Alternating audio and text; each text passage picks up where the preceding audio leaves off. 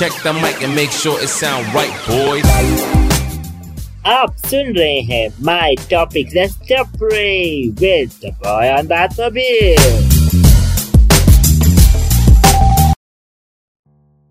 Hi guys, this is Pulkit and आज मैं एक स्टोरी लेके आया हूँ आपके लिए। ये कहानी निधि और नीरज की। निधि एक हाउसवाइफ है, सारा दिन घर पे रहती है, अपनी बच्ची को देखती है जिसका नाम है शव्या। अपनी बेटी शव्या को वो पढ़ाती है, लिखाती है। और निधि हाउसवाइफ है तो सारा घर का काम भी वही करती है, खिलाना, बच्चे को पढ़ाना, ऑनलाइन क्लासेस करवाना, सारा दिन उसके आगे पीछे दौड़ना, उसकी देखभाल करना और घर भी संभालना, सब कुछ, एवरीथिंग। नीरज एक नॉर्मल सा आम आदमी जो जॉब करता है, सारा दिन लैपटॉप के आगे बैठा रहता है नेचुरली, क्योंकि अकेला कमाने वाला वही है तो उसको जॉब भी करनी है और परिवार का करता रहता वही है, तो सब कुछ, एवरीथिंग, सब कुछ उसने करना है कि देखभाल वगैरह सब कुछ, बच्चे की फीस एंड ऑल दिस, क्योंकि फैमिली चलानी है तो ये तो करना ही पड़ेगा। एक दिन सारा दिन हो गया, उसकी वाइफ निधि बेड से उठी नहीं। बेटी ने जाके बोला, पापा पापा मम्मी की तबीयत ठीक नहीं है, प्लीज़ आप ज़रा एक बार पूछ लो क्या दिक्कत है। मम्मी बता नहीं रही हैं, बस लेटी हुई हैं। वो कह रही मैं बाद में बात करूँगी। बट हस्बैंड को इतनी फुर्सत नहीं हो रही थी कि वो उठकर पूछ ले अपनी वाइफ का हाल चाल कि वो कैसी है। फॉर्मेलिटी के लिए उठ गया और अपनी वाइफ से पूछा, हाँ क्या हुआ, तबीयत ठीक नहीं है? वाइफ ने कहा, हाँ थोड़ा सा बस ऐसी अच्छा फील नहीं कर रही, काफ़ी भारी भारीपन लग रहा है थोड़ा सा। अच्छा चलो ठीक है, मैं जा रहा हूँ, जरा मेरा देख लेना, तो मैं लैपटॉप खुला हुआ है, मेरे क्लाइंट बैठे हुए हैं सामने। हाँ जाओ तुम। दोपहर से रात हो गई, निधि उठी नहीं। नीरज ने अपना लैपटॉप बंद किया और जब वो किचन में गया तो उसने देखा कि किचन में भी कुछ नहीं बना हुआ। ये क्या हो गया? आज तक तो कभी निधि ने ऐसा कोई काम नहीं किया जो शिकायत वाला हो, आज क्या हो गया? गुस्से से वो जाता है निधि के पास। निधि, ये कोई तमीज़ है? ये कोई, this is not the way. आपको किचन का काम दिया हुआ है, आपको सारा घर संभालना है एंड आप ऐसे लेटे हुए हो?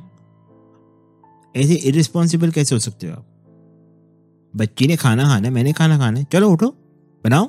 निधि वॉज लाइक, हाँ मैं उठती हूँ, मैं ना अभी 5-10 मिनट थोड़ा सा मेरे को टाइम दो, मेरे को थोड़ा उठने में। नहीं उठो तुम।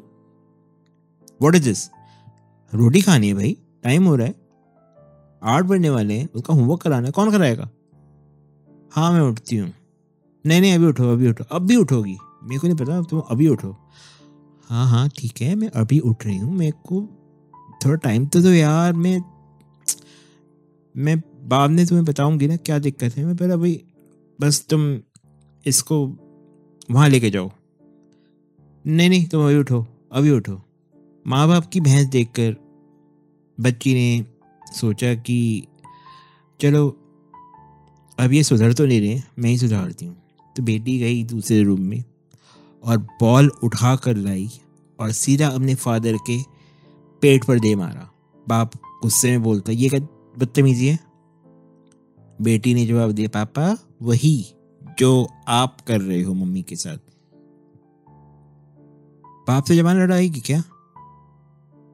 नहीं पापा, आपको ये नहीं दिख रहा, मम्मी के पेट में दर्द है, मम्मी सुबह से लेटी हुई है, अपना पेट पकड़ के बैठी हुई है और आप मम्मी पे बरसे जा रहे हो सुबह से। एंड सडनली नीरज को रियलाइज हुआ कि शव्या सही बोल रही है। यस, आज तो इसका डे है, मैं कैसे भूल सकता हूँ? Being a husband, how can I forget that आज उसका डे है, आज उसकी तबीयत ठीक नहीं है, मेरे को केयरफुल रहना चाहिए था, मेरे को उसको समझना चाहिए था। तो ऐसी छोटी छोटी बातें अगर सोसाइटी में being a men or being being a menstruator and being a non-menstruator दोनों एक दूसरे को समझना शुरू कर दें तो बहुत लाइफ में चीज़ें ईजी हो सकती हैं. दोनों जेंडर एक दूसरे को बहुत आसानी से एक दूसरे को समझ सकते हैं कि उनकी क्या प्रॉब्लम्स हैं, उनकी क्या दिक्कतें हैं. तो गाइस, ये जो मेरी छोटी सी कहानी, शायद हो सकता है I am not good with story telling, but ये कोशिश थी मेरी तरफ से आप लोगों के लिए. कैसी लगी मेरे को ज़रूर बताइएगा.